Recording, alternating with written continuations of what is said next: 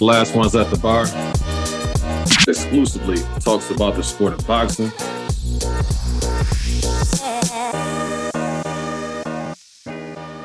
All right, boom. So again, welcome to another episode of Last Ones at the Bar, the baddest boxing podcast that's going right now. My name is Wilton Henry, and once again, I'm joined by Lavelle Jackson and Daniel Lee. What's groovy, fellas? Yeah, not much, man, and enjoyed the holiday this week. Was able to venture to my hometown, Detroit.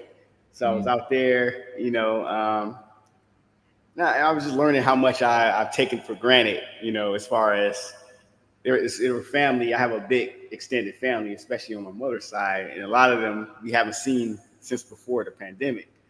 So a lot of them I was able to catch up with them, Yeah, a lot of them. The last time I saw them, this podcast didn't even exist. So that shows you how long it's been. So I was telling a few about, this particular podcast, Last Ones at the Bar. So if any of them subscribe, listening, man, shout out to them. Love your fam. So it was a good week for me. Man, certainly appreciate you doing that. And also, because we've been having a few more subs this week than usual. We still about 30 away from our goal. This summer, we definitely want to make sure we get up to 500. We creeping up to that. So it'd be greatly appreciated if you can hit the like and subscribe button to get this information out. These guys do a really wonderful job of breaking down these fights, each and every week, taking the time out of their busy schedules. I know that you will watch these fights anyway, but to be able to, jot your notes down, give good breakdowns and feedback with the predictions and whatnot as well. So that'd be greatly appreciated. But thank you, Vail, for, sharing our podcast with your family. What about you, Dano? Man, this weekend messed me up, bro. In a good way. But it was like, man, how can I, because I took Monday off too. So it was like, man, how can I make my life in such a way that every work week is a 3-day work week? Because starting on Wednesday and ending on Friday was nice, bro. But, I was able to get some rest. I'm really back in the swing of my training schedule. And so, I sent you guys some of the pad work I was doing yesterday with Muay Thai. You see putting in work right there. There he is. Yes, sir. We out here. Working on that rear kick, you feel me? The 1-2-2-3 combo, working the angles. So what about Izzy? Is Izzy, do you need to look out? You said what? Izzy. Izzy from the MMA guy. Oh, yeah, no. He too long. I ain't messing with him. Oh, okay. They call him Mean Danny Lee. Any dudes that's willing to die in the ring, in the octagon, we cool. I got to go to work in the morning, bro. You know what I mean? Yeah, that's his work. I got to go to work. I like the because you're so smooth with it. You know what I'm saying? You do little subtle stuff. He might be able to catch him slipping. That's what I was thinking. But I might could, let's throw a little knee or a little a little tomahawk elbow in there. You feel me? Yeah. But yeah, man, it was a good weekend. I'm looking forward to getting back on my recording schedule this upcoming week. So that would be cool with the other pods. But yeah, man, that was it for me. How about you, Will? Yeah, it was a pretty good week. Before I share our mind, I just want to shout out Ty. Ty went out to the fight yesterday. You see him. He was in the building, had some pretty good seats, it looks like. And then, what's that, Brian Jennings right there? Mm-hmm. Yeah, one of Philly's finest, and then you also see a member of the, what Kwame Brown called him, the get along gang. Steven Jackson. Shout out to Ty, man. He was in the building. And, shout out to him living his best life, man. Ty gonna go to them fights, man. Yes, you all over the place. And then also, if you can, just like I said with our pod, if you can go ahead and also sub to Ty's channel. That's Ty or T Finney 3319. For me, you know what I'm saying? I was getting my AB Henry on. You understand what I'm saying? I didn't even get to that. I just thought that was a cool pick. You know what I mean? Because I ended up going to my spot. Shout out to the bartenders over there at my spot, San Antonio's. But my guy, the main bartender, man, I know you want us to have a good time, but I'm seeing the man. He's going to get drinks and he's holding his chest. And I'm like, dude, I say, you all right? Because he works another job. And he was like, no, I said, it's just my heart. I'm like, it's your heart. You understand what I'm saying? Man, you got to go home and get that checked out. And then I go back the next day for about maybe 30 minutes. and then Yami. Yami is a bad little waitress around there. So this is how she approached me, Daddy and Vail. I ordered my little food. I was going to grab a bite and then head out, with a cocktail and then head back out. So she comes with the food. So she says, "Be careful, it's hot." She said, "Kind of like you." I said, "Oh man." So I'm saying all that to say, Shooting that shot. Smooth. so check this out. Check this out. So Yami inspired this pick right here. So 1 week away from our birthday, Yami, she inspired that pick right there. You understand what I'm saying? Also, right now, I'm sipping on that bad A coffee. You know why? Because I'm a bad mother. All right, now, so Hey, we're gonna go sponsors, ahead. check the message, sponsors. So we're gonna go to our Spence Crawford question of the week. This week is not more so about skills. This question that I have for you fellas is this: is the fight going to be a KO or is it going to go the distance? No prediction on like specifics, but do you think it's going to end in a KO or do you think it's going to go all 12? Ooh, this one's hard, man. And this is why I say this one's hard. Because when people normally ask me what they think is going to happen in this fight, it's so many possibilities and so many questions and so many things I can see. And I can see both happening. I can see one going the distance with the other and beating them. I can see one knocking the other one out. Either one. I can make a case for all these different scenarios happening.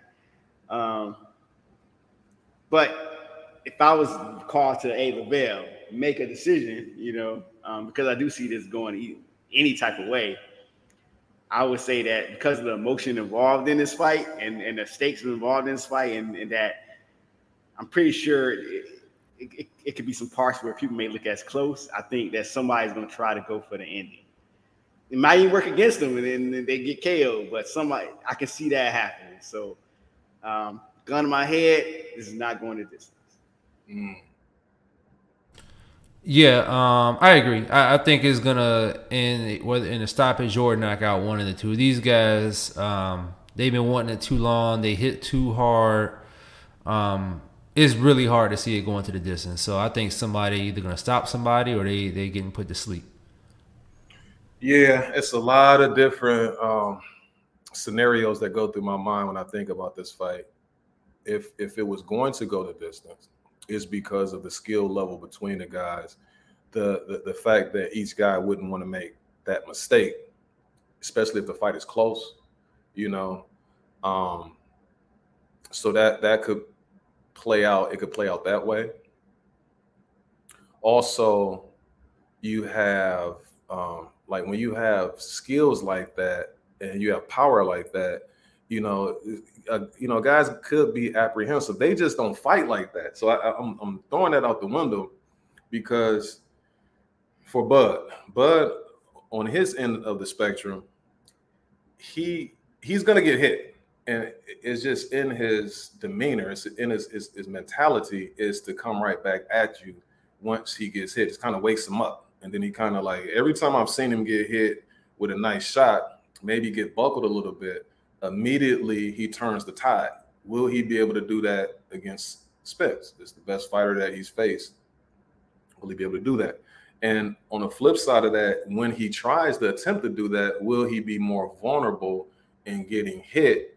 And that will lead to him getting stopped. That could play out that way. Or will he clip Spence with a shot that he doesn't see? Also, Spence talks about in the Ugas fight and then also the Garcia fight that he was having trouble with his mouthpiece. Not that he was hurt in those fights where it looked like he was visibly shaken, but he says it was more so he thought he lost his mouthpiece. If Bud catches him with something like that, a lapse like that could lead to the end easily, because even if Bud thinks you're hurt and you're not, he's still going to go in there and he just zeroes in. And he has that killer mentality where something's going to happen. I can't see it going the distance. I think that this fight is going to be one that it's going to be interesting, because the last thing I'm going to say about this is this. Spence will have success against Bud, but here's the tricky part for Spence.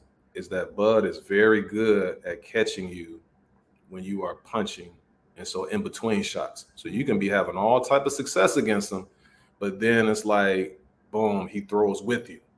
And then if you get caught right there, when you least expect, then it can have a deleterious effect on you. So to answer the question, no, I don't think this fight will go to distance. If it does go to distance, would I be surprised? I wouldn't be, because these are high level guys. And when you have high level guys going against each other, sometimes it's tough to end at a knockout. You know what I mean? Because they're just, it's splitting hairs, as far as the skill level. Anything else you guys have on that? No, sir. Awesome start, to the show this week right here. Like I say, the 29th, we're gonna be smoking on that Bud pack. You know what I mean? As I said before, that flow is gonna have Bud Crawford fans going wacko. You understand what I'm saying? And then on the 30th, there you go. Hey, hope so, because it was not. You're gonna hear a lot of excuses on July 30th. Oh wait. Let's talk about it. What excuse we gonna have? Like what excuse we gonna have on the 30th? Man, my weight, man. My weight, the accident. I mean, do you agree with that? Do you agree with that? It's just to confirm. We talk about excuses on Spence's end if Bud get it, or yeah. I think Spence fans might come up with excuses. I don't think Spence himself gonna make excuses. He's not that type of person. I don't think. The man is the truth. You understand what I'm saying? If he loses, like I said, he tells you like how it is. When he says that, it's going to be what it's going to be. And so let's go. He did way too much sacrificing to get to this point, to sit up there and be, I stayed too long at this. Now that may be the case. I don't think that'll be an excuse. It'll just be the fact that he just move up. You know what I mean? That might be what it is. Anything? What else? I'm gonna let you in, Phil. I'm gonna let you close this. No, man. Like I said, even that's true that he spent so much time at the weight. It's still an excuse at the end of the day, to me. And I'm not saying that Bud won't make excuses. To be honest, I can't see that this fight. And to Danny's point, it'll be more about the fans because I can't see. This is one thing I do believe that's going to be constant in this fight. Regardless of how it goes, no matter how clear it is, there's going to be some controversy. Somebody's going to find something controversial about this fight. And that's my prediction. How many people are going to watch this fight? Let's say, for instance, it's 1 million buys, and there could be more people than that because you got sports bars and stuff like that. Let's say 2 million people watch this fight. Altogether, 3 million, like the playbacks and the bootlegs and all of that type of stuff. Yeah. Some people are going to have excuses. I'm just saying, like, it's going to be way more than the excuses that people were giving Tommy Hearns against Sugar Ray Leonard. We live in a different era, sir. I'm going to go ahead and go. That's true. We live in a different era. So, make sure you hit the like and subscribe. You understand what I'm saying? Like I say, the best nation, donation, don't cap, hit that cash out. Let's go to the recaps, fellas. Yesterday, you had Jaron Buchanan. You see, I'm hyping up the Philly, people because of the fact that they got one. That's a bad boy right there. I wouldn't necessarily say he started to destroy Roman Villa throughout the course of the fight, but he put on a wonderful display. Boxing skills, speed, dazzling the crowd. But that's my take on what it is I saw yesterday. What about you, Phil? What did you think about Jaron Boots in this performance?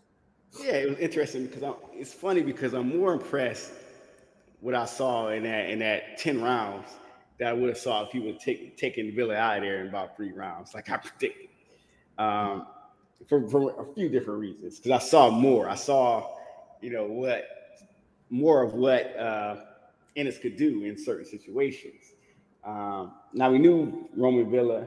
He has power. Brawler type, but he is a dangerous cat. To test yourself against. And immediately when Ennis came out, he came out just that first round. He basically just dominated Villa with just a jab. Really sticking that jab out there. And then something happened where Villa and props to Villa because he kind of tried to turn that fight around, and he really, really tried. And that's why I'm kind of impressed with him too, because he started to really, fight Ennis up close, and even though he was outgunned, Ennis was faster and stronger. He was throwing with Ennis and catching Ennis with some good shots, and Ennis was kind of shaking him off. But there were certain times in this fight where I thought that, man, Ennis is definitely going to put some hurting on him, and he did. And there was a time, I think it was around the seventh or eighth round, where I thought that Villa's corner, they just was not going to stop this fight at all, no matter how much punishment you take. And they wasn't.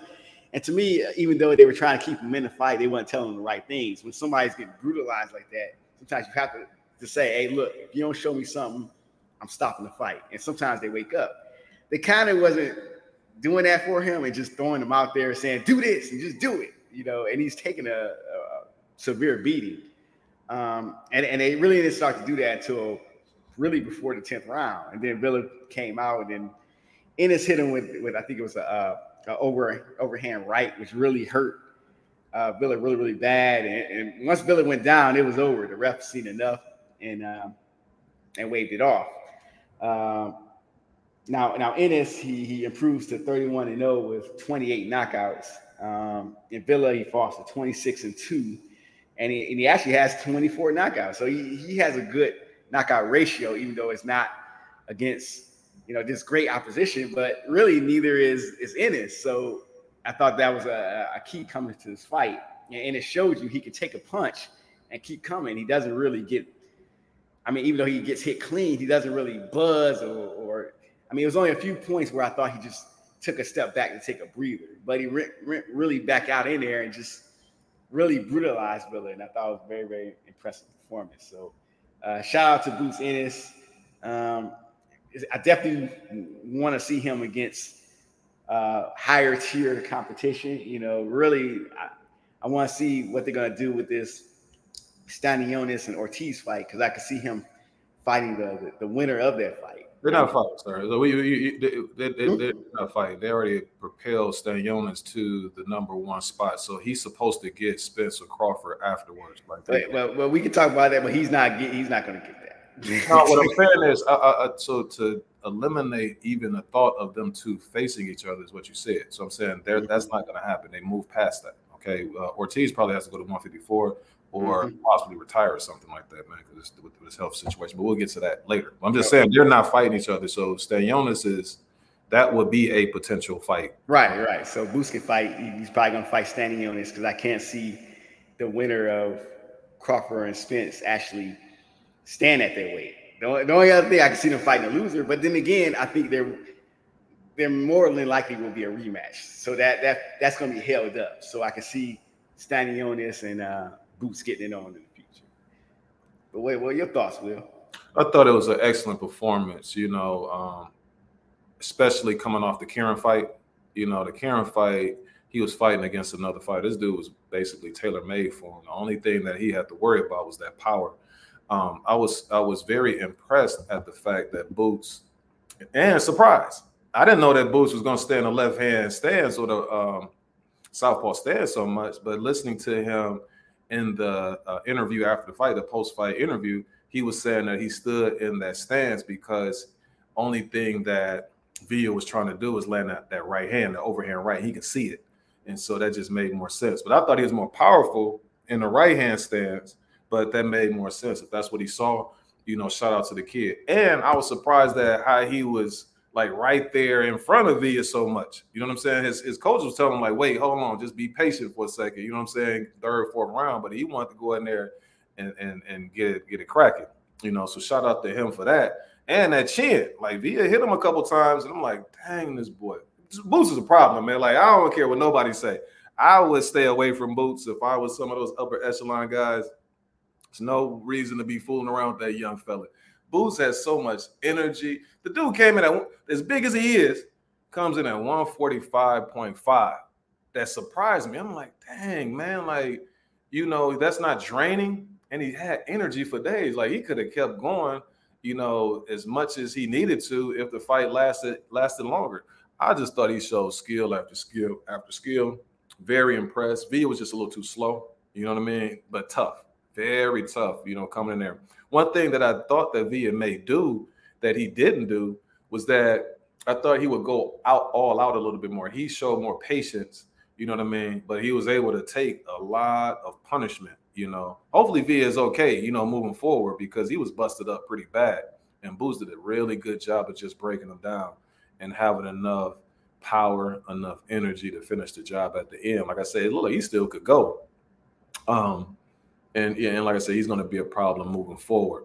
As far as the punch stats for this, let me go ahead and get back out here. As you see right there, the jabs, Boots 63 out of 274 at a 23% clip. Villa jab was non-existent. He was just trying to throw those big shots, and he was ineffective, at landing the shots. Villa landed 57 out of 325 punches, 18%. And then Boots was very accurate. That's tough, man. Like, to be getting hit by somebody as powerful as Boots Ennis and getting hit nearly at a 50% accuracy rate. And so Boots was 164 out of 348. Out of the total punches, you see it was 36%, where Villa was 14%. Boots landed 227 of his total punches out of 622, and Villa 65 out of 481. Boots was digging to the body a little bit too, and he landed 62 body shots. Villa, that's something that I thought he was going to try to do a little bit more of, but he's so slow that if he probably would have attempted to go to the body a little bit more, he may have been more vulnerable to the big shots up top. But all in all, man, very good performance. Tailor-made. It's time, for Boots. Now, it's not his fault, because this guy was ranked pretty high after his victory over Rashidi. But he still, I don't think Villa would do well against any of the top guys. I don't think Villa, like the top 10 guys, they'll be licking their chops. All you got to do is worry about his power, because he's just so slow. But moving forward, I just saw an article where they were saying that fight right there between those two is great, but the winner should face Boots. I think it's clear as day to me. But again, I can't say it because he hasn't done this against the top guys. He hasn't done it against the Ugas. He hasn't done it against the Thurman, the Stanionis, or anybody like that. So I can't just, without a shadow of a doubt, say that Boots is like the third in line at the very least. But oh man, like the eye test is it's off the charts. The eye test is off the charts, man. And so if with that being said, he has to get one of those guys. But here's the last thing I'm gonna say: Thurman and Ugas, it appears they're going to be tied up. Like early August, they're supposed to be fighting. According to Thurman, they're in the final stages of getting that fight signed. So it looks like that fight will be out of the window. Stanionis, it looks like he's going to get another fight, and then hopefully that can set up him and Boots. I think that if they fight against each other, that Stanionis is going to be similar, but also Stanionis isn't as powerful as Villa. So I think that Boots really wouldn't have to work, because Boots could take a really good shot. Stanionis is not that powerful, has heavy hands, and I don't think he'll be able to get the Boots enough in order to really affect Boots, where Boots won't just be getting off on him. I think that that's another fight. That'd be very similar to when he fought against Lipinets to me. But what say you, Danny? What do you think about Boots' performance? I don't have anything really much to say outside of what you guys said in terms of the performance itself. So I don't want to belabor there, but I do think what's a more interesting convo is A, what's next, and B, kind of like the landscape of welterweight. Shout out to Shelton and Ty, by the way. I see him, and I was gonna put him up there, but yeah, because some of what I'm gonna say is gonna tie into what they were saying, and something that you said also in terms of the level of competition. Well, I'm looking at the ring. The top 10 for the ring right now, and they have, and really for what I'm seeing, 6 to 10 is kind of close. You know what I mean? So, they still have Ortiz there, Virgil. He's not going to be there. Let's be honest. He's either going to have to move to 154. I hope he can still fight, but he's going to have to move to 154 if he can't. So Virgil is not there. At 5, they have Stanionis. They have Butayev at 6, Rocha at 7, Cody Crowley at 8, Avanesian at 9, Villa at 10. So he did beat a guy that is top ranked in the top 10, and he's ranked for the IBF. He's ranked number 2. You know what I mean? So can you do me one favor? I hate to cut your flow off. Can you read that top 10 one more time? Sure. And I want to say before I read it again, Ugas and Thurman are not there because of their inactivity. So they're not there. But obviously 1 and 2, you got Spence Crawford. 3, you got Boots. Virgil is at 4, who will not be there. Stanionis 5, Butayev 6, Rocha 7, Crowley 8, Avanesian 9, Villa at 10. And so, I know that his style was there. Like his style made that fight, and it made it an easier fight for him. But I want to give him the full credit for beating Villa. If Villa fights the right guy between 5 and 10, Villa could be a 5 to 10, a top 5 to 8 welterweight right now. You know what I mean? And so I want to give Boots credit for what he did against Villa. You know what I mean? And if we're being honest, if we're looking at this rating like a year from now, Spence will probably be at 154 regardless of what happens. And Bud is probably going to retire, or he's probably going to chase a bigger fight at 154 himself. He might fight Boots, but I can't call it. No, but he's going to be in the hospital and recover.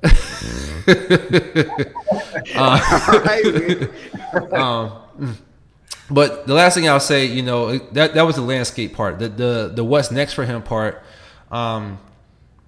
His only chance is if Crawford wins and stays at 147 of fighting Spence or Crawford. Stanionis is kind of in the driver's seat because he's able to make a voluntary defense for that WBA title that he holds, the interim, I believe, the world rather. So similar to like when Tyson Fury was able to make a voluntary defense and fought Chisora, you know what I mean? Stanionis can fight who he wants to fight. It just comes, and he still gets to maintain that, provided he wins.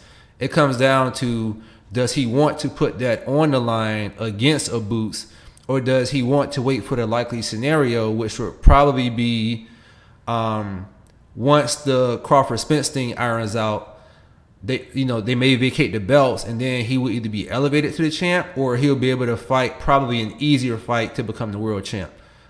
So it depends, but I think Ennis did a really good job, made a really good showing for himself. I would love to see Ennis and Stanionis, but that Stanionis is in the driver's seat there. Did you guys have anything else on the landscape, or what's next? Two things that I was going to talk about. One is Stanionis. He just needs to stay busy fighting. He's been out way too long to be trying to jump in with somebody, somebody like Boots or somebody like that. Agreed. It wouldn't make sense at this particular point. But it's the cross the street type thing with the Rochas and stuff like that. Like I would get somebody. And Stanionis, if you listen to him, he's made of the right stuff. Like he's one of those guys that really wants to tangle with the best fighters. You got to appreciate somebody like that. My question real quick to you fellas on this topic is, what do you think about the kid coming in at 145.5? Like no issues making 147. Like he doesn't. Well, he's a young guy too. So the younger you are, even if you oversized, it's easier. But when you get older, it's harder. And he's a big guy. Like we look at his structure and everything, muscles and all that. He's a pretty big guy, So it's safe to say he's going to be here for a minute. He's going to be at welterweight for a minute. He's going to claim supremacy at welterweight for some time before he moves up. Yeah, I mean, it don't look like it cost him anything to get down there. It doesn't look like he overtrained. It looked like, he looks solid. And if that's what he can continue to do, I don't see that ever being a disadvantage for him, unless they were to get to a point where he overtrains. But I think he has the right people in his corner in terms of his strength and conditioning and his nutrition. And so I think it's great for him. Yeah, because structure-wise, he kind of reminds me of I know he's a lot more talented, this guy, but I'm just saying, just from a look, when what's his name is fighting at welterweight, Mike Jones. the dude just looked like he should be fighting at middleweight. I mean, he was a big, muscular guy. You know what I'm saying? I'm like, how does this guy get down to 147? And that's kind of what I see with Ennis. So he's a big, muscular guy, and he has stamina. He's not getting tired. So, as opposed to someone like Virgil Ortiz, I don't see anything in Ennis that he has a problem for the next few years. Yeah. Let me go ahead and get to these comments real quick. So you got, my main man, Shelton. Good to see you back there, good brother. He says Boots looks great based on the competition he's facing. Absolutely. You got Shelton also says the next fight for Boots should be either Thurman or Stanionis. That's given whether or not Thurman is fighting Ugas, and then also whether or not he's successful against Ugas. Who would you guys favor in a fight between Thurman and Ugas at this point? It's 50-50. It's hard to say because Thurman, he's had his bout of inactivity. And Ugas, he just had a brutal fight where, his eye was messed up pretty bad, so it can be damaged. I do think Ugas is smart enough to do things like go to Thurman's body where he's vulnerable, but also think Thurman is savvy enough to move around that ring. And if he does that and stick and move, he can make the fight hard for Ugas. So I'm not sure. Yeah, I can't call it right now who I prefer in that fight. I had to see once they're training for it. I would give it to Ugas. I think Ugas, I remember Spence said that he knew he had him when he watched the All Access and he pretty much saw Ugas flexing. You know what I mean? I think that assuming that Ugas continues to fight, I know it's being discussed, but I think that Spence experience humbled him, possibly to where he gets back to the basics of boxing. I think that he's been out long enough. The last time he fought was April of last year. So he's been out long enough for that eye to fully heal, I believe. A lot of fighters have gotten the orbital bones broken and have been able to come back and take that punishment to the orbital bone. So I think that he'll be okay there. Thurman, on the other hand, he talks a good game, but then, injuries aside, he comes back against Barrios. He looks okay, and he's been out for 18 months now. And so, I don't think that's a good sign for him at all. He's one of those fighters that has to stay busy, and he's on the older side now. And so for Ugas, I think Ugas could, and if we recall, Pacquiao took the belt from Thurman, and Ugas took the belt from Pacquiao. So I think with Ugas' activity and similar things that he used to beat Pacquiao, I think can work. In addition to the body work, I think that could work in his favor against Thurman. Yeah, the Pacquiao fight is that's the thing. I think that's why Thurman kind of wants Ugas as well, is the fact that he can't get Pacquiao again. So maybe, a little bit of redemption will come to the guy that Pacquiao lost to, I think Pacquiao is an interesting case study of both, because I think that Ugas, after the Pacquiao fight, he was living a little high off, eating a little bit high off the hog. And then prior to the Pacquiao fight, I think Keith kind of got the big head going into that fight, trying to do too much. So it's interesting how prior to the Pacquiao fight was for one guy, and then after the Pacquiao fight. But I think it's a good clash. It's hard to say who will win that fight because they have contrasting styles. I think Keith's movement could give Ugas some problems, but also the relentless nature of Ugas, the size of Ugas, because he keeps coming and he doesn't fatigue. The biggest thing to me in a fight between the two is going to be Ugas after that injury. Vail, you said something last week that I disagree with. I didn't say anything, but you were talking about the UK bloke Dubois when he faced Joe Joyce, and you were saying that anybody would have quit with an injury like that. Nah, you saw Ugas, man. Ugas is like a totally different animal. He didn't want to even quit when the man, I was bleeding for like 2 days, he said, after that injury. And it's just the intestinal fortitude of that guy. You know what I mean? And so it'll be interesting. Hopefully the fight is made. I think that's a good fight between those two. I'm not sure if I said anybody. I probably said something along the lines of I can see why he did it. We can do the playback, sir. All right. Also, Ty, he says salute. There he is. Okay. The man, the myth, the legend. He says, Absolutely. thanks for the collides and picks. Telling folks to subscribe. Absolutely, man. Anytime. Because like I say, you put in that work. I can always rock with somebody who has that, level of energy, that focus, and the dedication that you have. So that's why I always hype you up. You understand what I'm saying? I know you love the sport. It says Boots put on a masterful performance. Via is a warrior for staying in there for so long. Absolutely. Hopefully, shout out to Via. Hopefully he's okay. Sheldon says he doesn't beat the top two guys. Everyone else at 147 has a problem. Houston, They got a problem too. I'm not, even if he doesn't beat the top two guys, they got a problem. They got a problem. And I see a little bit of their games in Ennis, both of their games. he got a little bit of everything. A little Floyd in there too. You know what I mean? A little Roy Jones. That's a bad young man. I just got to see him against the top dudes. I want to see him rub shoulders with them and fight somebody who's going to take him in the deep waters and still with some skills. You know what I mean? Like Villa just didn't have any skills to do it. But man, that stuff that he was doing, that athleticism and then just the timing, the reflexes, all of that, man. And he comes from a boxing family. That's some of that stuff, man. You can't teach that. Like, it's hard. You know what I mean? Like, he's growing up as a baby, have brothers that's in combat sports or boxers, his father, you know what I mean? So, Houston, we have a problem. Says if I was staying young, I would move on from the Virgil fight. I think he's going to do it. He's going to take that voluntary defense. 3 fight postponements, has to be exhausting for the fans. Virgil needs to move up and wait or retire. Absolutely. But also, man, prayers to that fella, you know what I mean, as far as the condition that he has. Hopefully For sure. Great. All right, so we got Thurman. Okay, so Sheldon, you think that Thurman is going to beat Ugas because of his movement? I could see that. If he's on his game, you know what I mean? That long layoffs and stuff like that. And it just seemed like Keith, I don't know if he's still don't duck me, son, Keith. You understand what I'm saying? And he says, bro, you said Thurman is old. Isn't Ugas 37 or 38? I can answer that. Huh? Ugas is 36, Thurman is 34, but I was also speaking to Thurman being boxing old because since 2016, since 2015, 1 fight in 2016, 1 fight in 2017, 2 in 2019, 1 in 2022.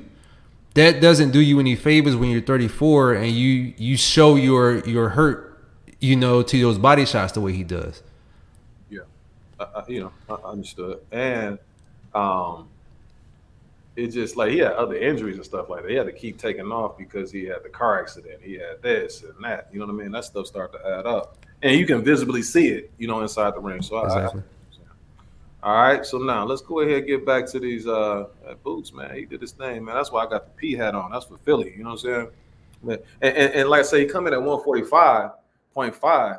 That's some discipline, man. Because you out there in Philly too, bro. You got Joe's cheesesteak, you got Jim's, you got Iskabibbles, you got Max's.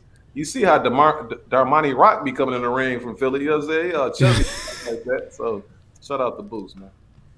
All right, so now let's go ahead and get off into these other fights that took place. I'm gonna let you fellas cook on those. I have no idea about these, man. I saw a little bit of it, but I wasn't really focused in. I'm gonna tell you who looked good. What's his name? Delos Santos or something like that. Yeah. On the Showtime card. Yeah, he's gonna be tough. He's gonna be tough. But I'm gonna let you fellas go ahead and cook, man. So on the DAZN card, we'll move over to that one. Obviously, we wanted to see Stanionis and Ortiz. We did not, and so they elevated Floyd Schofield and Haskell Rhodes to the main event. Vale, I know you saw some of that. What did you think of that? Yeah, and first off, man, I know they had to do what they had to do, but elevating this to like a main event, I thought this is more like in general in boxing, these type of fights are more so like boxing after dark type fights. And then some of the fights that they have on pay-per-view be like the fights that should be happening last night. But that's just me. But we have Floyd Schofield. He took on Haskell Rhodes last night. It was a pretty good display of talent for Schofield. He definitely outsized Rhodes. Rhodes was pretty, short. And you can see how even the size disparity, how long Schofield was. And Schofield did a great job, using defense. And also one of the things he was doing, even as the big fighter that he was still pressuring Rhodes. He wasn't just like keeping Rose at distance, but he was pressuring him, backing him into the corner, and Rose is doing, pretty much all these maneuvers just to survive, to try to not get stopped. So I do think Rose is kind of one of those veterans that he can expose you if you got too many leaky things about your skill set. But Schofield, even though Rose is still not this big threat, it showed that just the talent level from the eye test. It showed that Schofield, while he's not like going to be, I'm not going to say he's like this eye level off the charts talent, but I do think he's good enough that he's ready for the at least the echelon of lightweights that like the Sandor Martins and the George Kamboses. I do think he's ready to step up in those areas and see. I want to see how he do well against those guys before he starts going up to the the Tank Davises and the Shakur Stevensons. But he's going to be interesting to watch going forward, given what I saw last night. What were your thoughts, Danny? Yeah, in terms of the fight itself, I saw it the way you did. Rose, who was kind of like came in as the older fighter and kind of the wily veteran. He seemed like he tried to intimidate Schofield in the beginning. But Schofield just had too much of everything, like on the video games where you had the meters, like the speed, power, and all that stuff. Schofield was just like way higher on all of those things that, more so than Rose. And so, Schofield, he used speed. He was able to switch hit. He was pretty much getting off anything he wanted to get off. And, he pretty much wore Rose down in the 7th where he scored 2 knockdowns. He scored a 3rd one in the 8th. And then he got hit with that nasty headbutt in the 9th round, but it was allowed to continue. At the end, he wasn't able to get the knockout, but all the judges scored it 100-87 in favor of Schofield. That was the same way I scored it. I think anybody that watched the fight with eyes, scored it that way. So it was a pretty good performance on his end. In terms of what's next for him, he and Keyshawn, they've been saying each other's names. It's unlikely that the fight happens anytime soon just because that side of the street thing that Bell hates that I talk about so much, but it has to be talked about. But that would actually be a good fight. But hey, man, the game is the game. But I thought it was a good showing for him. Yeah, I would like to. I don't know where I have him at lightweight, but I think he is ready for like another step up. Kind of like the way they're building up Keyshawn, right? Where they're starting to put him against the opposition, the common opposition of the guys that he's trying to fight. Like with Juan Carlos Burgos and Anthony Jiggett and guys like that. I think it's almost at the point where you start maybe at the beginning of next year, you start putting them against guys like that. So you want them to put Schofield in with Will's favorite fighter? And can you dig it? I don't know. Quite possibly, but we'll see. I mean, like he's almost at that point. He's very young, but he's also one of those fighters where it's like similar to Keyshawn because they're saying each other's name, but you almost hope like the skill is there, but you almost hope that like their mouth doesn't accelerate them quicker than their skill level. You know what I mean? Right. I'm gonna go to the next one in a second, but Shelton just wanted to respond to what you said about Thurman and Ugas. He says Thurman may be boxing old, but Ugas is old. You might say old, but hey, man, I bet you Ugas is in better shape than most of us here. Oh yeah, I thought that was funny though. Shout out to Shelton. Say All right, very good. I'm gonna let y'all go ahead and continue to cook. Also, man, shout out to me, man. There's some good salmon that I made right here. You understand what I'm saying? Some way there. Sharon is caring. He actually cooking. We cooking on boxing. Yeah, Sharon is caring. Also last night we had a fight between Jojo Diaz and Jerry Perez. Jojo he finally broke his 3-fight losing streak. And how you think he looked, Danny? I know you checked that fight out. Yeah, man, I thought he looked good. Just coming out, I saw the way Perez was moving. I was like, ooh, I don't like his footwork. He's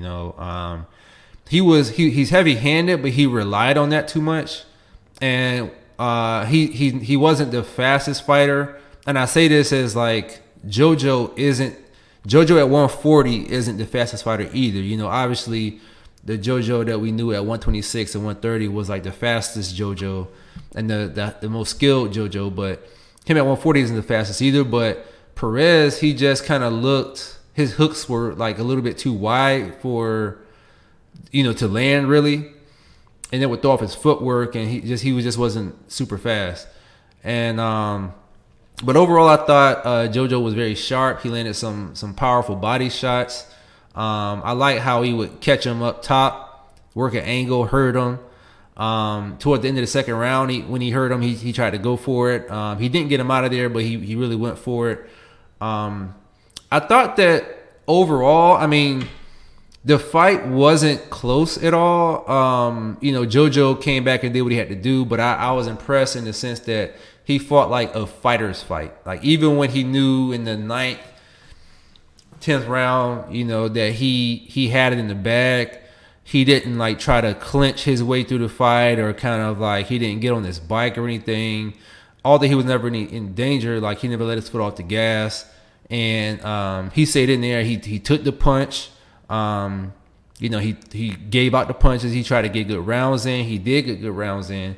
And he got himself back in the win column. My concern obviously is that with this fight being at 140 and him weighing in, I believe at like 141.5. I'm not sure what to make of weight class he'll be in the future.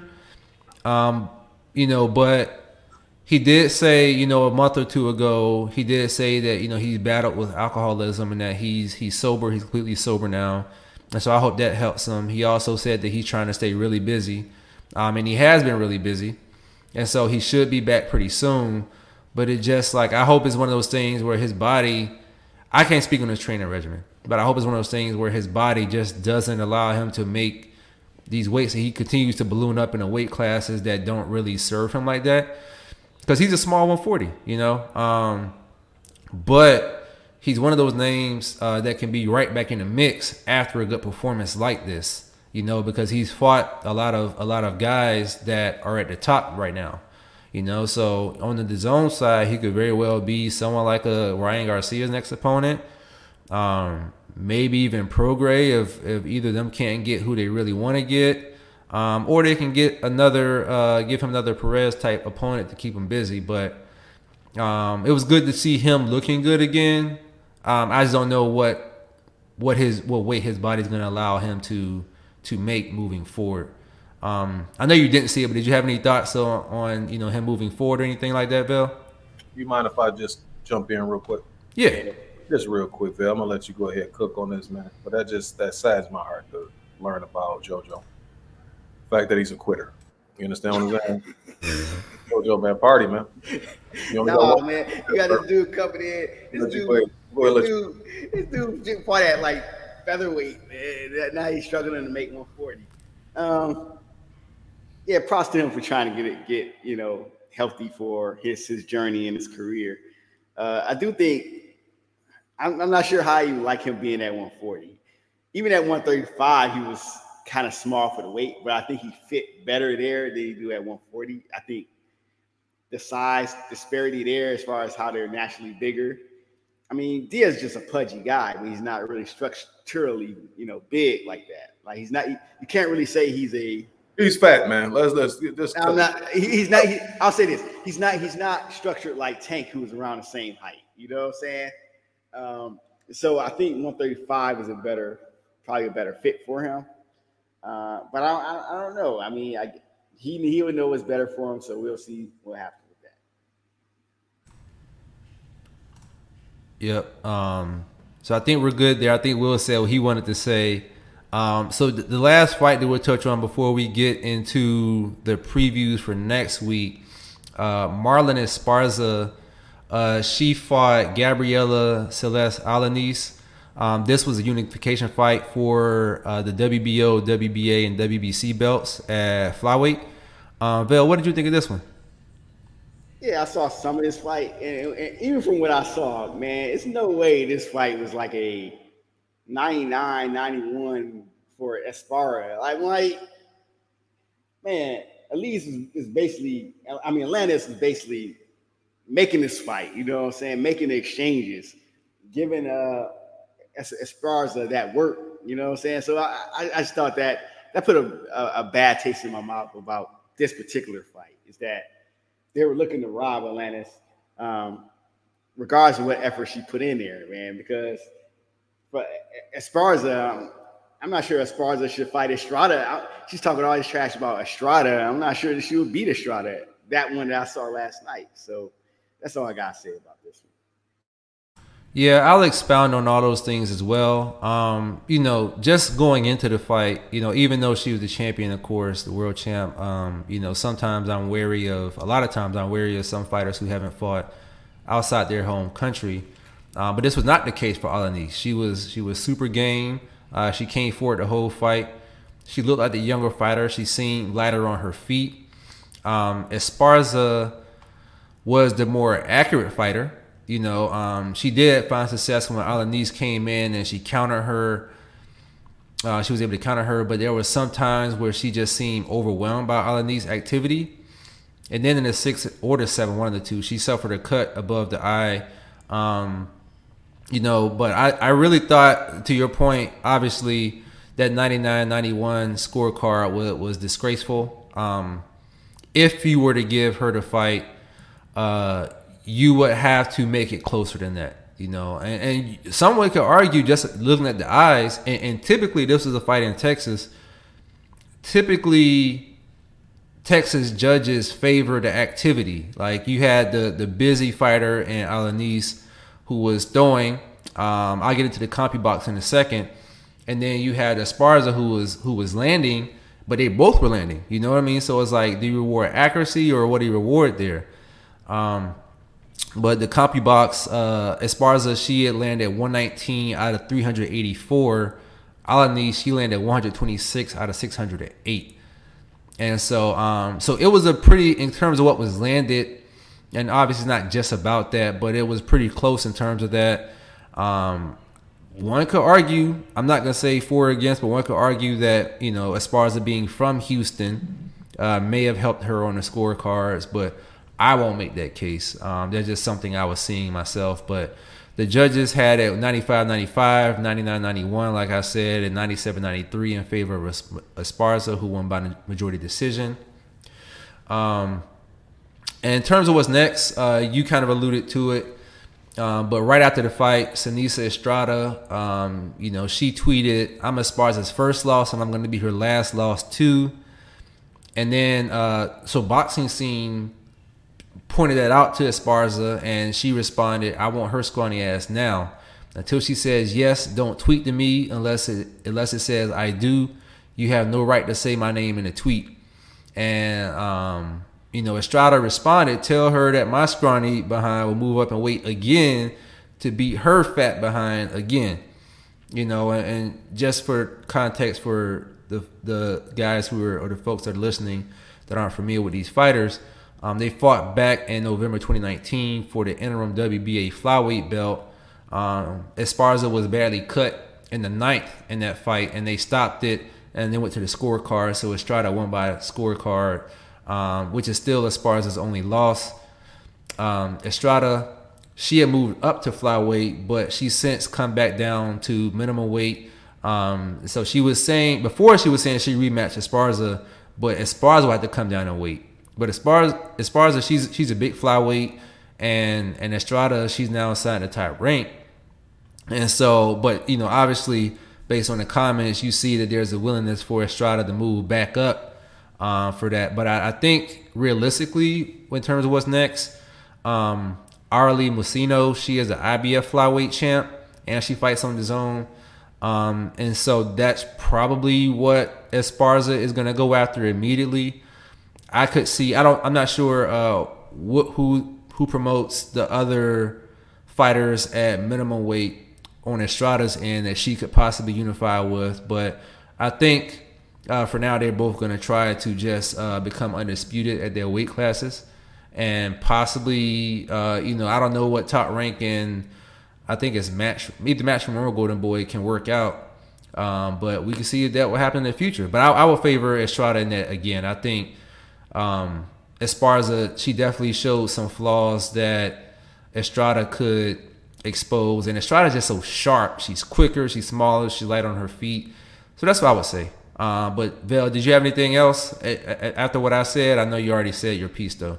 No, sir. Cool. Will, you good here? Yes, sir. Yes, sir. Yeah, I thought I saw a robbery, but I wasn't really paying attention. If it's not, I'm sorry, ladies. If it's not Serrano, Katie Taylor, Baumgartner, You're the girl we're gonna talk about. Fields. You got to say Chantel Cameron name now.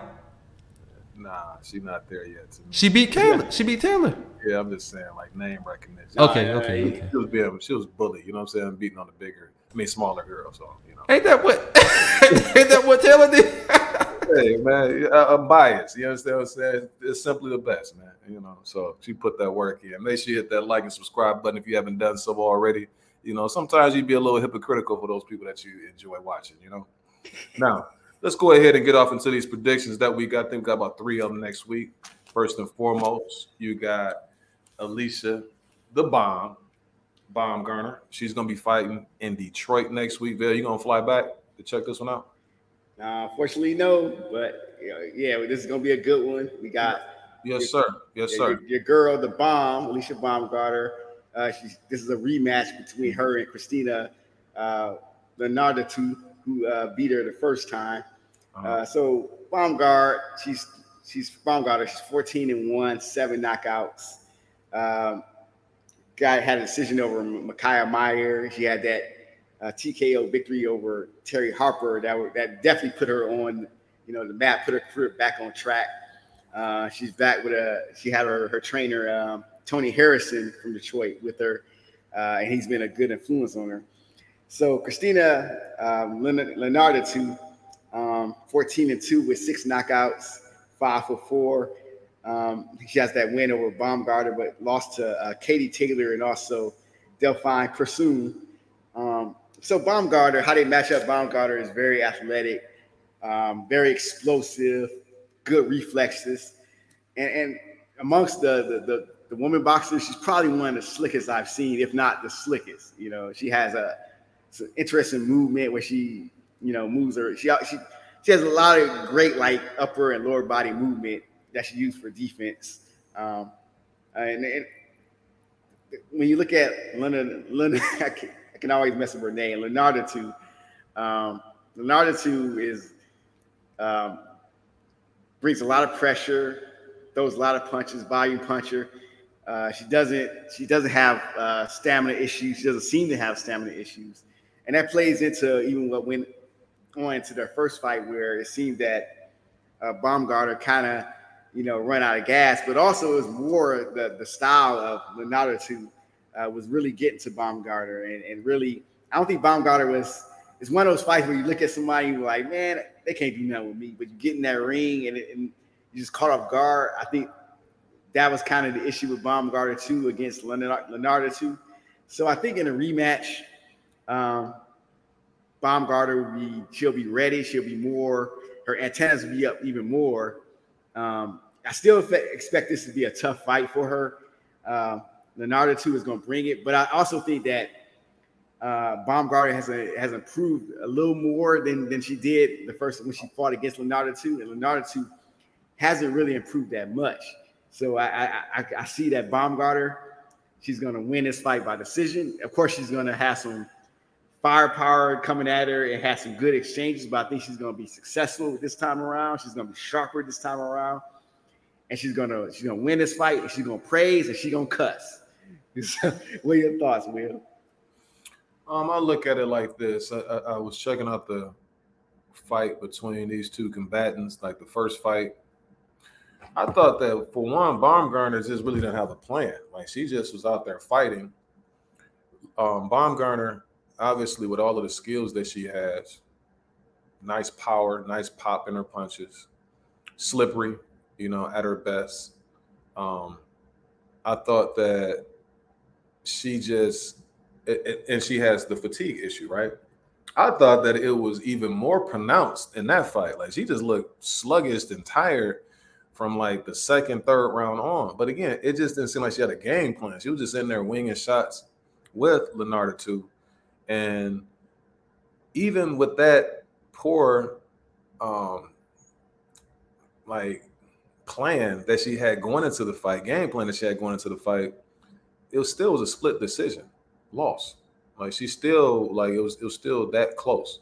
So I'm thinking the fact that Baumgartner, with her confidence that she has, she's added more wrinkles to her game. She has more inner belief in herself based on the level of competition that she's faced and has beaten since the loss to Lenarda too. That she'll be okay in this fight. The odds are about 10-1 in favor of Baumgartner. I think it's for good reason. Baumgartner is ascending. She's getting to like her apex, and I think that Lenarda too is on the other side where she's 35 years of age. Baumgartner's 29.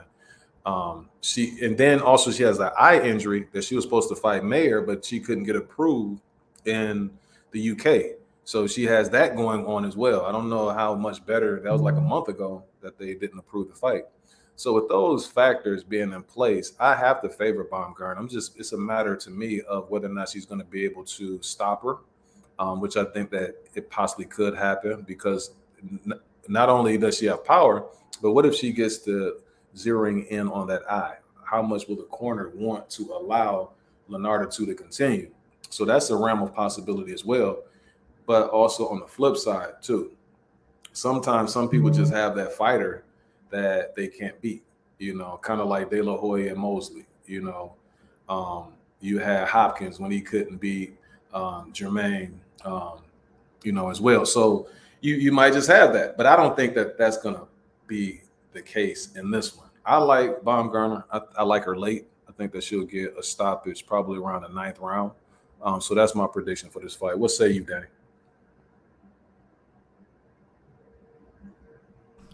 Yeah, a few things that I just want to address before I give mine. Actually, before that, just now that this visual is up, and to Ty's point, I think Richardson Hitchens and Montana Love is going to be a good fight. I'm bummed that got pushed back as well, but I just want to point it out before we move on that Cruz and Burgos is going to be a good fight. This is Cruz's first fight as a professional. It's a 10-rounder, which doesn't happen a lot. Burgos is a guy who's fought a lot of folks, including Keyshawn Davis a few fights ago. Keyshawn beat him by a pretty sound decision, but Cruz beat Keyshawn in the Olympics and has beat him a few times. And so could be a build-up there. Now, on to this fight, a few things that I wanted to address. When I was looking at videos on this fight and their previous fight, I was seeing comments like Baumgartner shouldn't overlook her. I haven't seen anything from Baumgartner that would suggest that she would overlook her. If anything, I think she would be hungrier since this is her only career loss. Now, the first fight, kind of what you guys were saying, the first fight was pretty close. This one, I don't think will be as close. Baumgartner just so sharp now. She's really grown into who she is. Lenarda too. On top of her being 35 years old, she only had 2 fights since her November 2019 loss to Katie Taylor. That was one of the fights was against an 11-6 opponent in 2020. The other was against a 5-19 opponent last July. And so when you look at it, when you're a 35-year-old fighter, and some of these women fighters, I don't know if this is the case for her, but some of these women fighters, they actually like have other jobs as well outside of being a professional fighter. 4 years is a long time to have not faced competition, especially when you're going against someone like Baumgartner. That said, after this fight, I think Baumgartner, she'll assert herself early and often. I could see her going for the stoppage.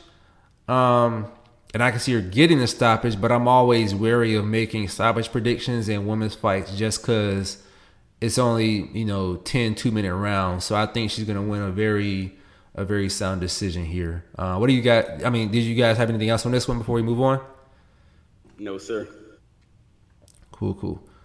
So as it pertains to the predictions, we're gonna move over to the Showtime card for next week. Nonito, the Filipino Flash Donaire, he's coming back out of from inactivity after the Inoue fight. He's fighting Alexandro Santiago for the vacant WBC bantamweight title. Will, how do you see this one? You got the Filipino Flash right there, old man, 5'7", 68.5-inch reach, has tons of power in both hands. 42-7, 28 KOs, been knocked out twice. He's going to be facing Alejandro Santiago, who is called El Pique, PK, 27 years old, so he's in his prime. The only thing that concerns me is he's just so short, 65.5-inch reach. This guy's good, man. Let me go ahead. Let me go back to the Filipino Flash, though. Filipino Flash, he jumped on the radar screen to me. I want to say that was Victor Darchinyan. I seen him knock out. And there was a few other guys. When Manny Pacquiao was doing this thing, that's when he started to ascend as well. And I think that he peaked around maybe the third, best pound for pound fighter in Ring Magazine at certain points of his career. Tons of talent. Is able to, kind of like Jordan when he went to the fadeaway, where he's relying on his fundamentals a little bit more and setting guys up. He just knows all of the tricks of the trade. As far as Santiago is concerned, I like this kid, man. When I looked at his resume, he has about at least 2 fights on his. So how many losses? He has 3. I know 2 of those decision losses. Either they could have went either way, or he was just flat out robbed. This is a very, very good fight. If Nonito Donaire is close to being anywhere near what he was in the past, I would say like that first fight that he had against Inoue, I think that he would be able to win, and he will be able to get under shots from Santiago and be able to clip him and get him out of there. I'm not so sure if he's going to be able to do that with the inactivity. He seems to be a guy who can have and be off and come back and still be successful against the guys that he faced before. But this kid is good. Like, Santiago is good, man. He'll come in there. He kind of overwhelms guys. He kind of got a little bit of Pitbull in him a little bit, but he's slicker, than Pitbull. But he can be countered. That's the biggest concern, and his size. I think that typically Donaire does well against shorter guys, like the Darchinians. You know what I mean? He kind of, it was another guy, Montiel. He put a dent in Montiel's head. He knocked him out the second round. And so it's hard, man. To me, they got it like an 8-5 in favor of Nonito Donaire, but I can see Santiago being able to outwork him and just being a little too quick. But at the same time, he's right there where Nonito likes to line those little dudes up. I'm going to go out on a limb. I'm going to say that I'm going to pick Santiago. I'm going to say Alejandro Santiago by 12-round decision over Nonito Donaire, where Donaire just, this is his last hurrah. And after this, hopefully he'll hang him up. What do you guys think? In terms of the fight itself, you referenced the inactivity. Donaire, a year older now at 40 years old. He's at that age where you can start to show your age at any fight, but at the same time, every time it looks like he does that, he finds a way to turn back the clock, to your point, Will. My only concern is, other concern is how that knockout may have affected him, but it was a very quick knockout, and it was early in the fight, and he's come back from those types of things before.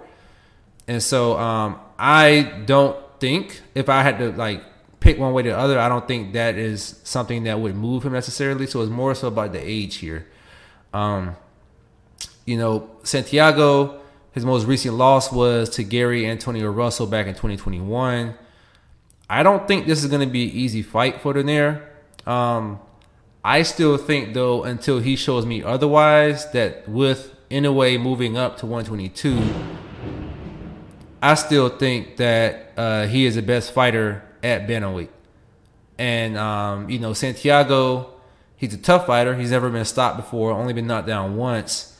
And so just based on what I have seen and based on what I'm hoping to see from Donaire, I'm going to go Donaire decision. What about you, Bill? Yeah, y'all both said, I think this fight is mainly like how much has Donaire aged in that 1 year since the Inoue fight. And then again, this is Inoue. You could say that Donaire been knocked out, was knocked out by Inoue, but it wasn't like he was just knocked out by, who was my man name fought? Ubali, whatever his name is, or Ray Mark Gaballo. He wasn't knocked out by those guys. So he still has something left. He's still a little dangerous. What I like about Santiago is that even though he's a short guy, he's kind of stocky for the build. So I'm not sure if he's just smaller, but he's definitely, the shorter guy. But he pressures, the taller opponents. Like I always see, like when I look at his fights, his opponents are moving backwards away from him. So that shows that not necessarily that he just has crazy power, but that he's physically strong. He's physically strong enough to have other fighters moving backwards. But against someone like Donaire, I'm not sure that's a great thing to do unless Donaire is old, because Donaire, when he moves down to those particular weights, because he normally has trouble when he's moving up. The only person below 122 that he had issues with is Inoue. That's it. He hasn't had any type of severe issues up to this point. And I can argue that he actually took a worse beating against Nicholas Waters when he was at featherweight.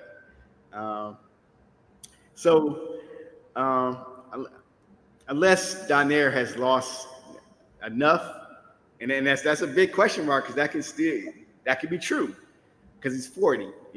I still think style-wise, walking towards a shorter guy, trying to push Donaire back is still a bad thing. And I think eventually Donaire is going to give him too many opportunities to get countered with that left hook. So I'm going to go Donaire by stoppage by the 11th round. So anything else y'all want to share? Well, that's going to be, what it's all about, in this one, as far as what the Filipino Flash. Is he still a Flash? He's 40 years old, sir. What is this, 115? What boxing years, yeah. Whatever, it's smaller weight, the Filipino. The weight is 118. It'll probably be at 118. Yeah.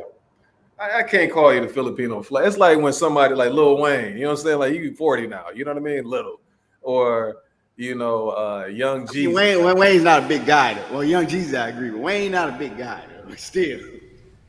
Now, if he put on some pounds, we can say that. You're a grown man, bro. You understand what I'm saying? Like come on, bro. That's all I'm saying. So, all right, young little Will. Nah, we're not doing that.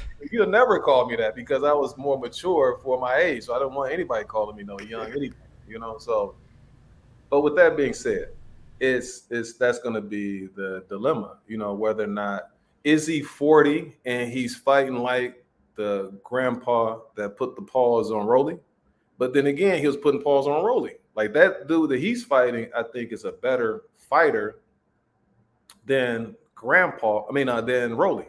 So I don't know. It's going to be interesting. Donito, how often can you go to the well? But he's solid, man. Like you say, at its apex, and even recently, like he's been showing the ability to whack out guys with similar skills than Santiago. Again, it's just a matter if he still has it. All right, I'm gonna let you go ahead and introduce that. All right. So also next week we got the return, one of the surprises of the last year in boxing at lightweight. We got the man Frank Martin. He's going to be taking on our team, Haratunian.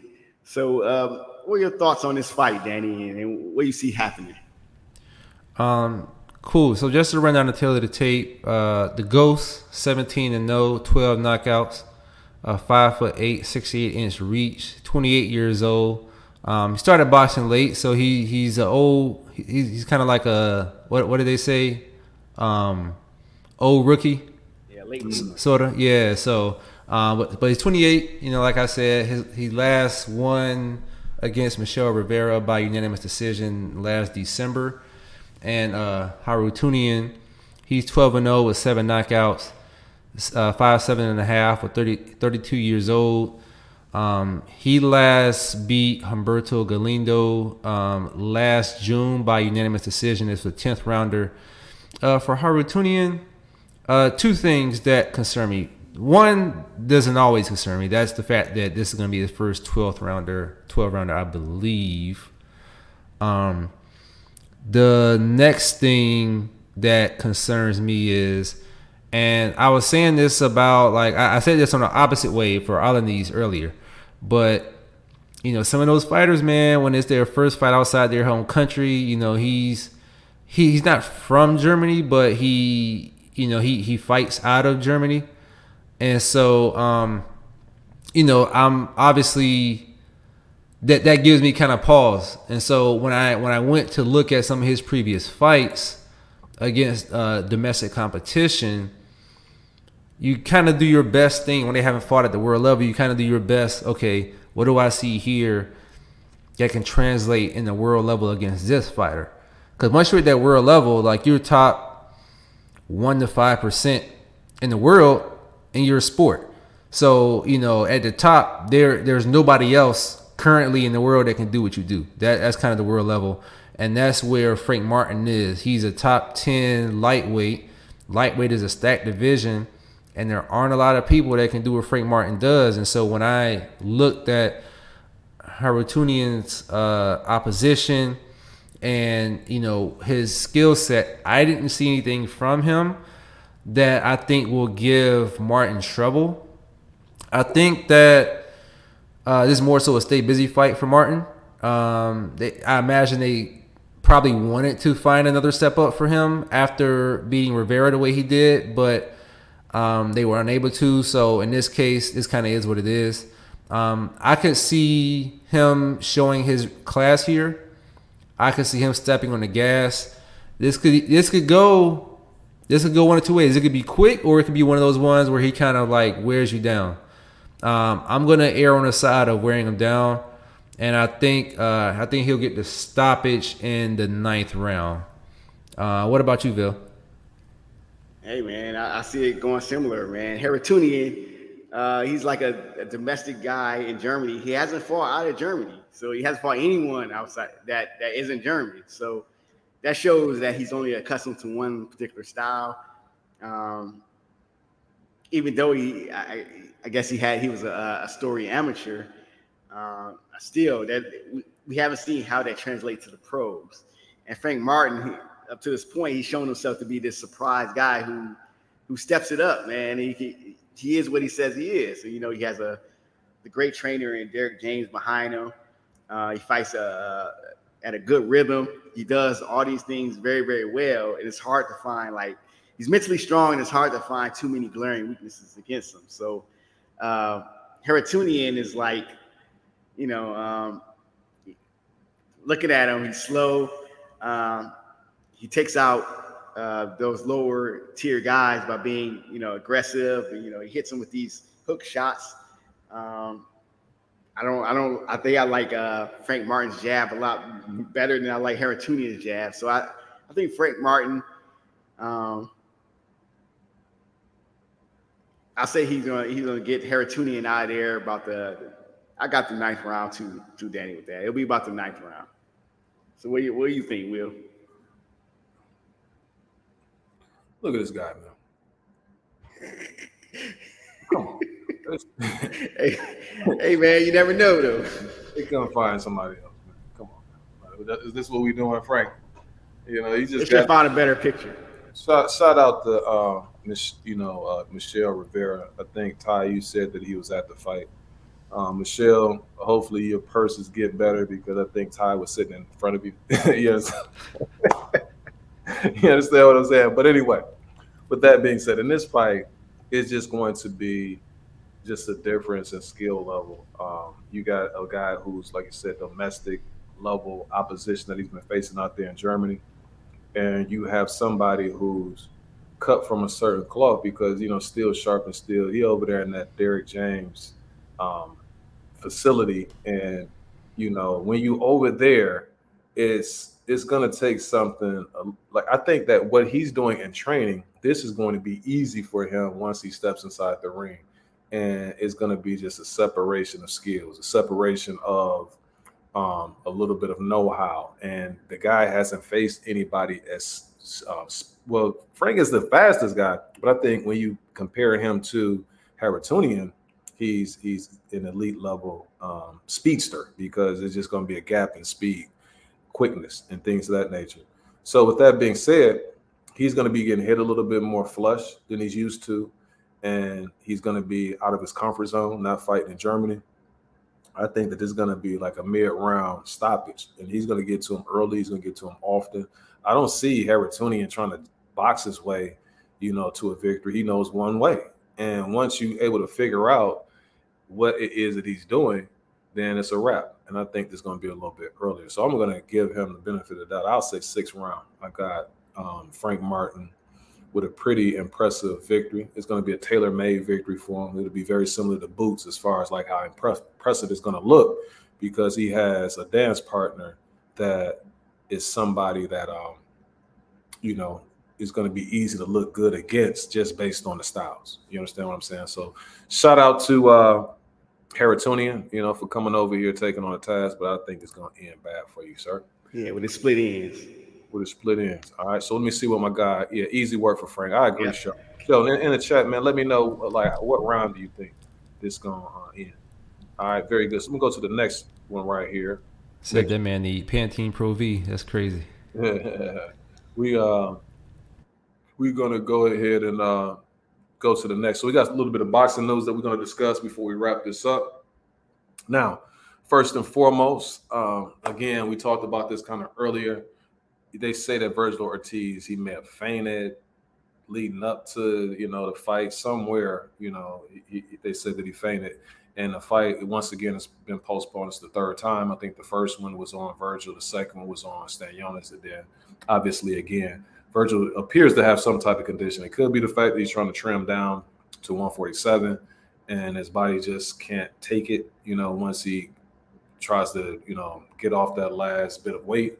Because sometimes he does look real drawn. I've seen fights where I'm like, dang, man, he's sucking down way too much in order to make that limit. But what are you guys' thoughts on the latest postponement of the Amantis Stanionis and Vergil Ortiz matchup that was supposed to take place yesterday?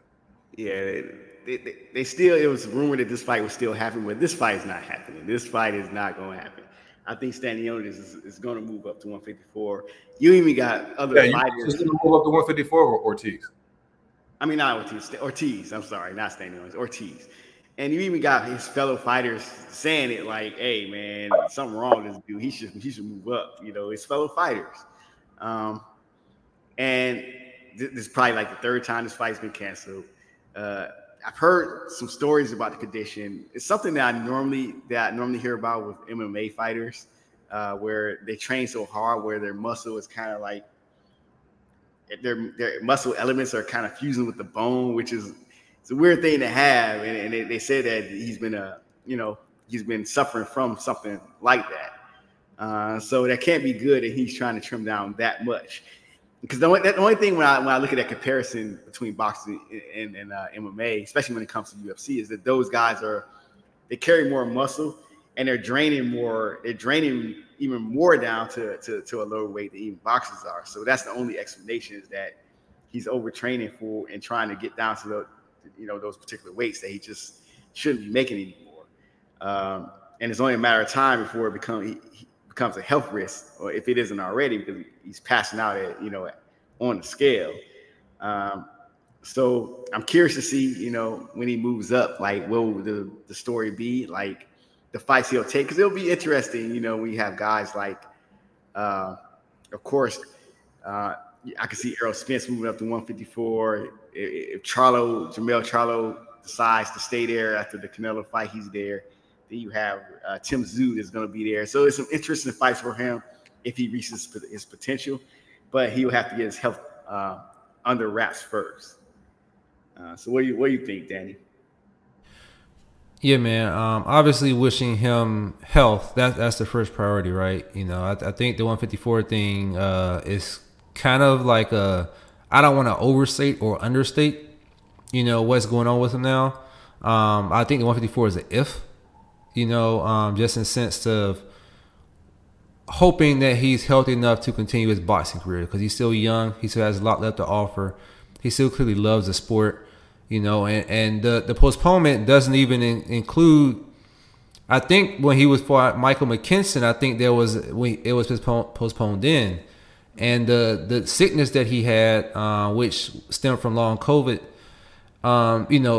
First of all, it was a serious medical condition that can be fatal or it can result in permanent disability. But it's when damaged muscle tissue releases its proteins and electrolytes into the bloodstream, and so. These are some serious things that we're talking. And then, with COVID, and I believe, out of the 3 times he had it, I think one of them was like, the OG COVID, and so, we factor in the respiratory things that may come into play. I just wish him health. I'm glad that the WBA is allowing Stanionis to make a voluntary defense here. And, but, obviously I hope Ortiz takes the time that he needs and, if he's able to box again, if he's able to box at the level that he fought at his best at 147 so far, at 154, I hope they build him along slowly and in a way where the medical damage is minimized and the potential is maximized. And that's kind of all I got with it. What about you, Will? Yeah, I mean, obviously, first and foremost, hopefully the fella, really damn boxing, with those the worst case scenario, that's if he's able to box, cool. I think most importantly is for him to be able to live a long, healthy life. And hopefully that's in order first. This stuff here, I question, well, it's a couple of things. For one, either he's going to have to move up. If he's okay, if everything's okay medically, he's going to have to move up. 147, there has to be a done data. And then even with the moving up, he's going to grow into 154. If he has that condition, will it rear its ugly head again eventually as he grows into 154? You just never know. I don't want to see a fatal situation for Vergil Ortiz because it could play out like that. What if it got to a point where he fainted in the ring, where he got to a long, grueling fight and he gets like hurt seriously, due to his medical condition. Also, like how reliable is he on these cards? Because that has to be a lot of like money involved when you have to switch your main event. You know what I mean? So just look out for the kid, make sure he's okay, as far as his health is concerned. And then, don't rush this thing because it's happening too often. You know what I mean? Where it's like the second or third time that this situation has occurred. But again, like I say, most importantly, I just wish the kid some good health, man.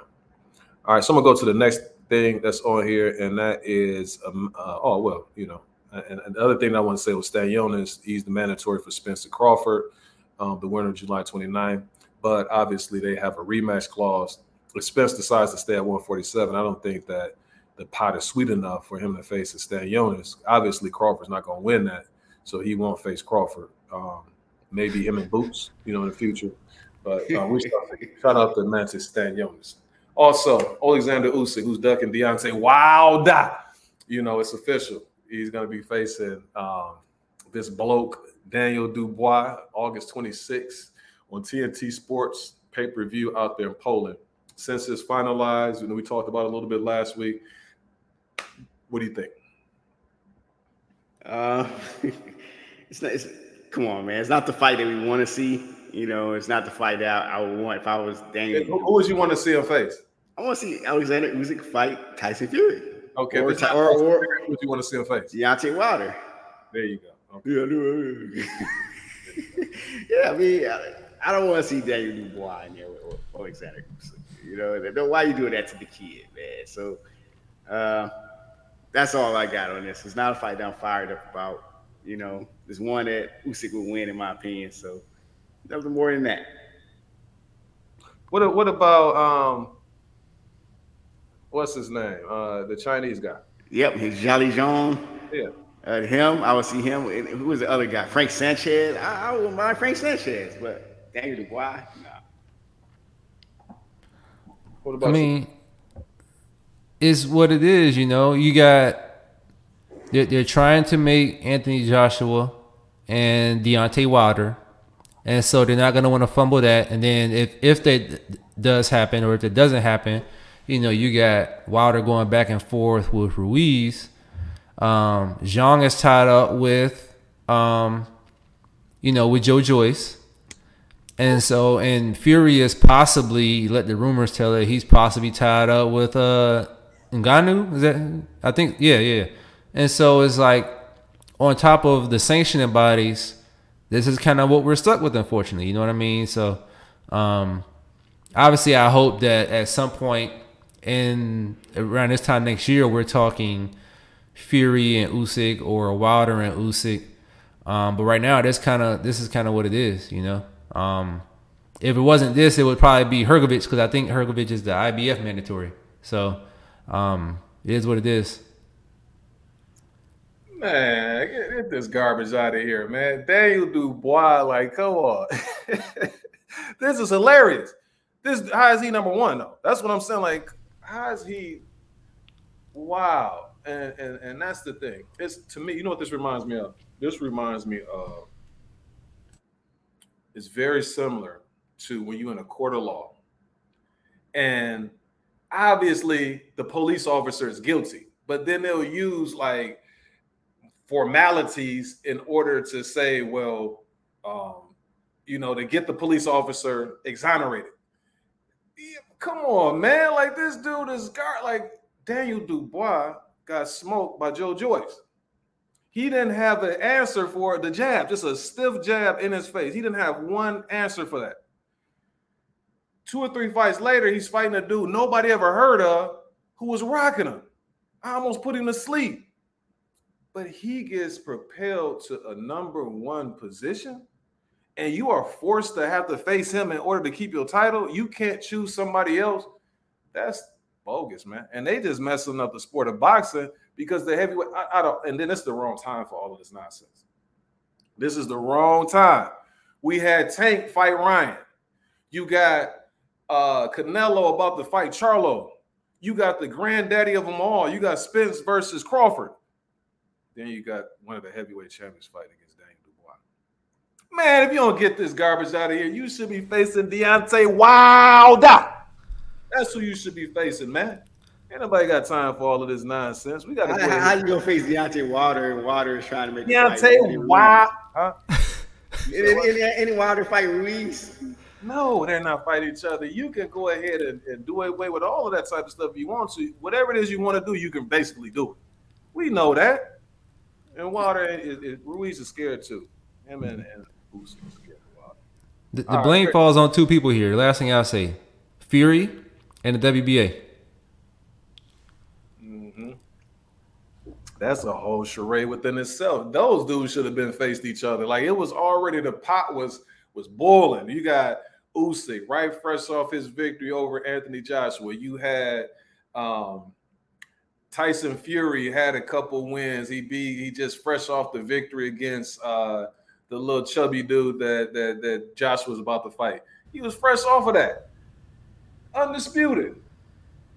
Man, then this is the year. Like, if that would have happened, if he faced any one of those guys, Tyson Fury or Deontay Wilder, this, without a doubt, would be the best year in boxing, hands down, based on, since I've been watching boxing. I haven't seen all of these unifications and all of this, the best fighting the best, and it's unfortunate.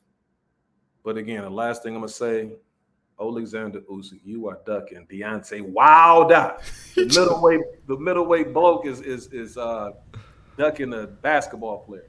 All right, then a couple other topics that we're gonna discuss before we wrap things up. But shame on you, Alexander Usyk. Regis Prograis, according to Eddie Hearn, they're saying that he must face Sandor Martin. What do you guys think about that matchup? Man, I don't know, because Sandor Martin isn't a bad fight, but at the same time, there's so many opportunities at 140. Number one, number two, we just Prograis looked at a guy that's at the top of this division. You got all these different guys at 140. Of course, you had the Teofimo Lopez, who they say he's not sure if he wants to stay retired or not, or he's retiring or not. You got other guys that might venture over there into 140. You got the Ryan Garcia. I think that's a better fight than Sandor Martin. You know, you got Ryan Garcia. You got, you know, all these different things. Sandor Martin wouldn't be a bad fight if it wasn't for Prograis' last fight. You know what I'm saying? It's like you can't take two like names like that. You got to have a big name for someone of that stature. I mean, it's a decent fight to make, but back to back, you know what I'm saying? When there's more names out there, not sure I'm a big fan of it, you know? Not a fan. Before you jump in, it's kind of like what they did to Antoine Russell when they had him face Bartholomew, and then before that they had him face what's the guy that the kid from, or the older guy from the Eastern Europe. That was probably Crawford's biggest victory.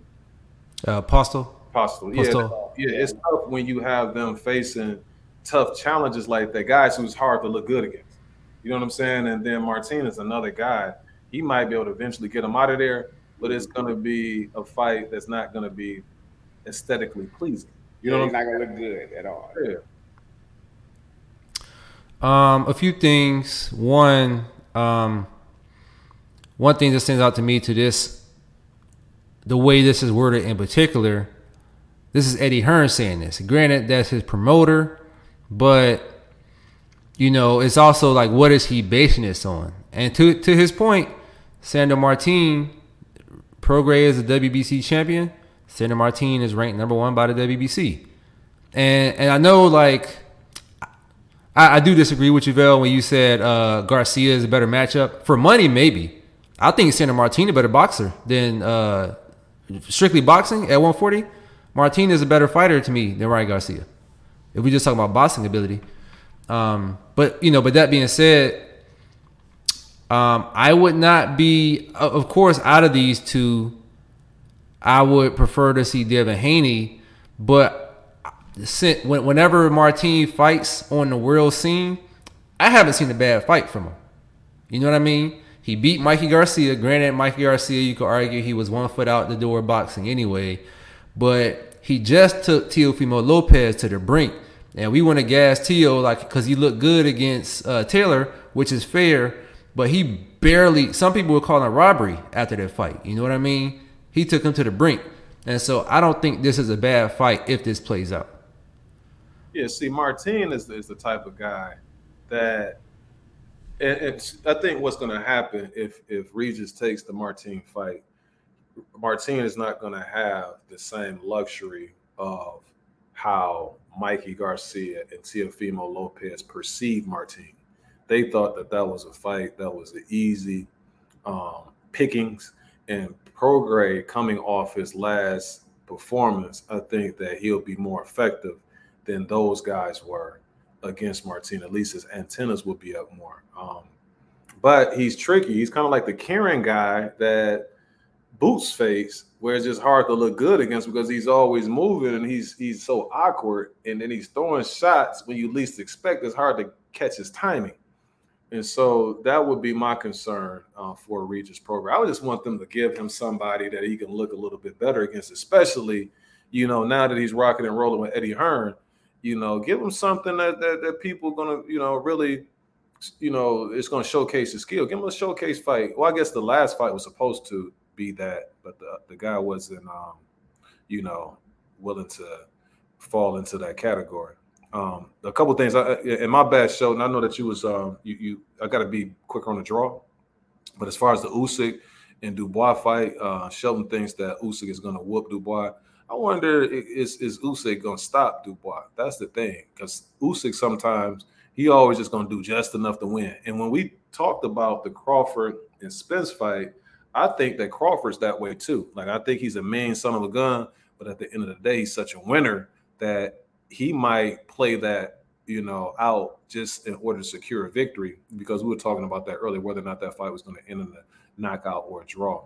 But Usyk tends to do that. Like, he has the fight in the bag, and it's like, I'm not going to give this guy any chance to get this victory.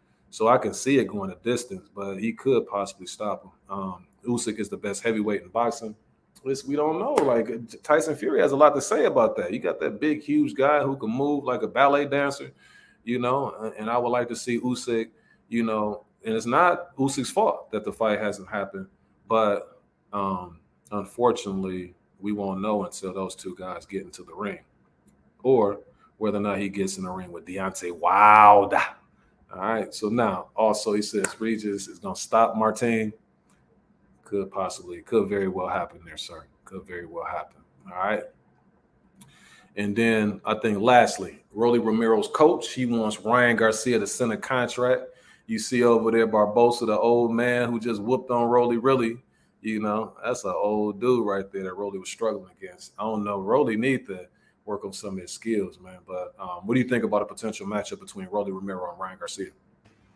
I mean, it's entertaining. It's funny because this fight is like between a high level fight and like watching a Jake Paul fight, like one of those type of fights. Because you're gonna get like this funny press conference. It's gonna be crazy. Both guys, are sloppy. Both guys have power and both guys are fast. So it's safe to say, look at this fight. Yeah, Rolly is cashing out. I think Ryan likes to cash out too. But I also think that I think you give Ryan a bad rap, man. Like you man, that dude cashed out against Tank, man. That dude wasn't raping no Tank. That dude needed a tune-up. So is it cashing out or just being overly ambitious? No, it's cashing out, man. He wanted that bread, man. So I think somebody's probably gonna get knocked out in this fight. And our favorite Ryan Garcia to knock out Rolly, but I can see Rolly being awkward enough and strong enough to put Ryan Garcia down. Put Ryan Amir Khan Garcia down. That's the way I see it. I'm gonna let you cook on that thing. This guy right here. I know it's your boy, Ryan Amir Khan Garcia. I can see him going to sleep. What gives you the impression that he's Amir Khan? Tell me, like, when did he go out like Amir Khan? He just did. Matter of fact, Amir Khan would probably got up from a body shot. So you saying that Ryan has a glass jaw, like, so then he's not. So he's more like Banana Rosario then. Yeah, he's no, because Banana Rosario he's at least brutal and like to trade. Yeah, you can call him that too. Banana Rosario got a weak chin too, weak body and weak chin. Now, and I think that Garcia kind of got a weak chin too. What gives you that impression, sir? Is what I'm saying. Like, where is the evidence to prove your point? Is what I'm saying. He got his chin way up in the air, just waiting to get caught. We saw Tank touch it. It wasn't even a hard punch, and he went down. That was bad footwork, though. Exactly. And whether it's bad footwork or bad placement, when you get it, and your chin is up like that, it makes it worse when you get hit. And you're right, Shelton. Ryan ain't very good. He ain't very good. Oh, my God. Let's get ready. Go ahead. Yeah, go ahead.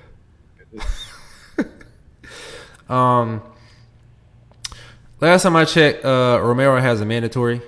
And so I don't know, his coach saying this, I don't know how much weight it is behind it. I would say not a whole lot. I do say from an entertainment standpoint, it is probably the best fight out there for both guys. Both guys, I think Ryan is a good fighter. I think Romero has good abilities. I think they're both limited fighters who can maximize profitability with this fight, especially with the build-up.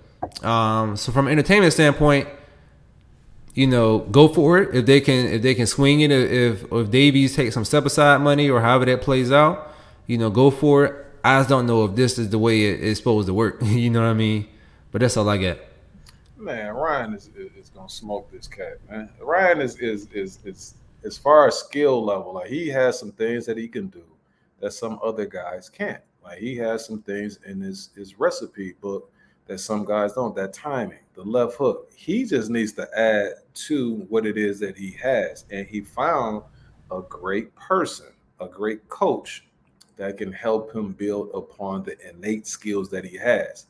This Rolly cat right here, man, I never seen it. I never knew what the big fuss was about him outside of him, the slick talk that he says, the wacky things that he talks about, that sort of thing. But outside of that, skill for skill, Ryan's gonna crack him with that left. He's gonna put him out of his misery. He's gonna knock him out. You can say that skill for skill, but when you look at it, who did a better job against Tank? Okay, so that's like saying Ricky Hatton. Who beat I forgot his name. Matter of fact, I think I saw Cruz is more skilled than Ryan Garcia. This is getting ridiculous. At least he did block the punch that Tank caught Ryan Garcia with. He did block that body punch over and over. How many occasions can you speak on a particular fighter facing another fighter and they look better against the fighter, but that don't mean that they're better than the fighter that you I'll say Asad Cruz how many times blocked that same punch that Ryan couldn't block. So who did better against Joe Frazier, George Foreman, or Muhammad Ali, sir? Who did better against Ken Norton? George Foreman or Muhammad Ali, sir? George Foreman. Who won between Ali and George Foreman? Muhammad Ali. I get it. I'm playing exactly. So I'm just saying. I saw Cruz block that same punch over and over again. That Ryan kept getting caught. Esau Cruz is like 3'9", sir. And his arm short enough that he should be able to block that punch. So that's a different type of fighter that you're facing, and so it's going to be different dynamics. That's all. Boots Ennis yesterday looked amazing. He was fighting against a fighter that was coming towards him. When he fought the last fight, he didn't look so hot. It's matchups, man. Styles make fights. That's why they say that, And Shelton, shame on you, sir. Ryan is very good, man. He's going to be, I'm telling you, he's going to take over the 140-pound weight class. He's going to make you and Vail eat crow. You understand what I'm saying? And that's how it's going to go down. That's how it's going to happen, Captain. Just like Bo Mac with them Cheetos, you know what I'm saying? And he's going to be fatter after he eat up Errol Spence Jr. There you go, hating again, sir. We're not doing this. Picture of a man. Picture of a man enjoying his snack.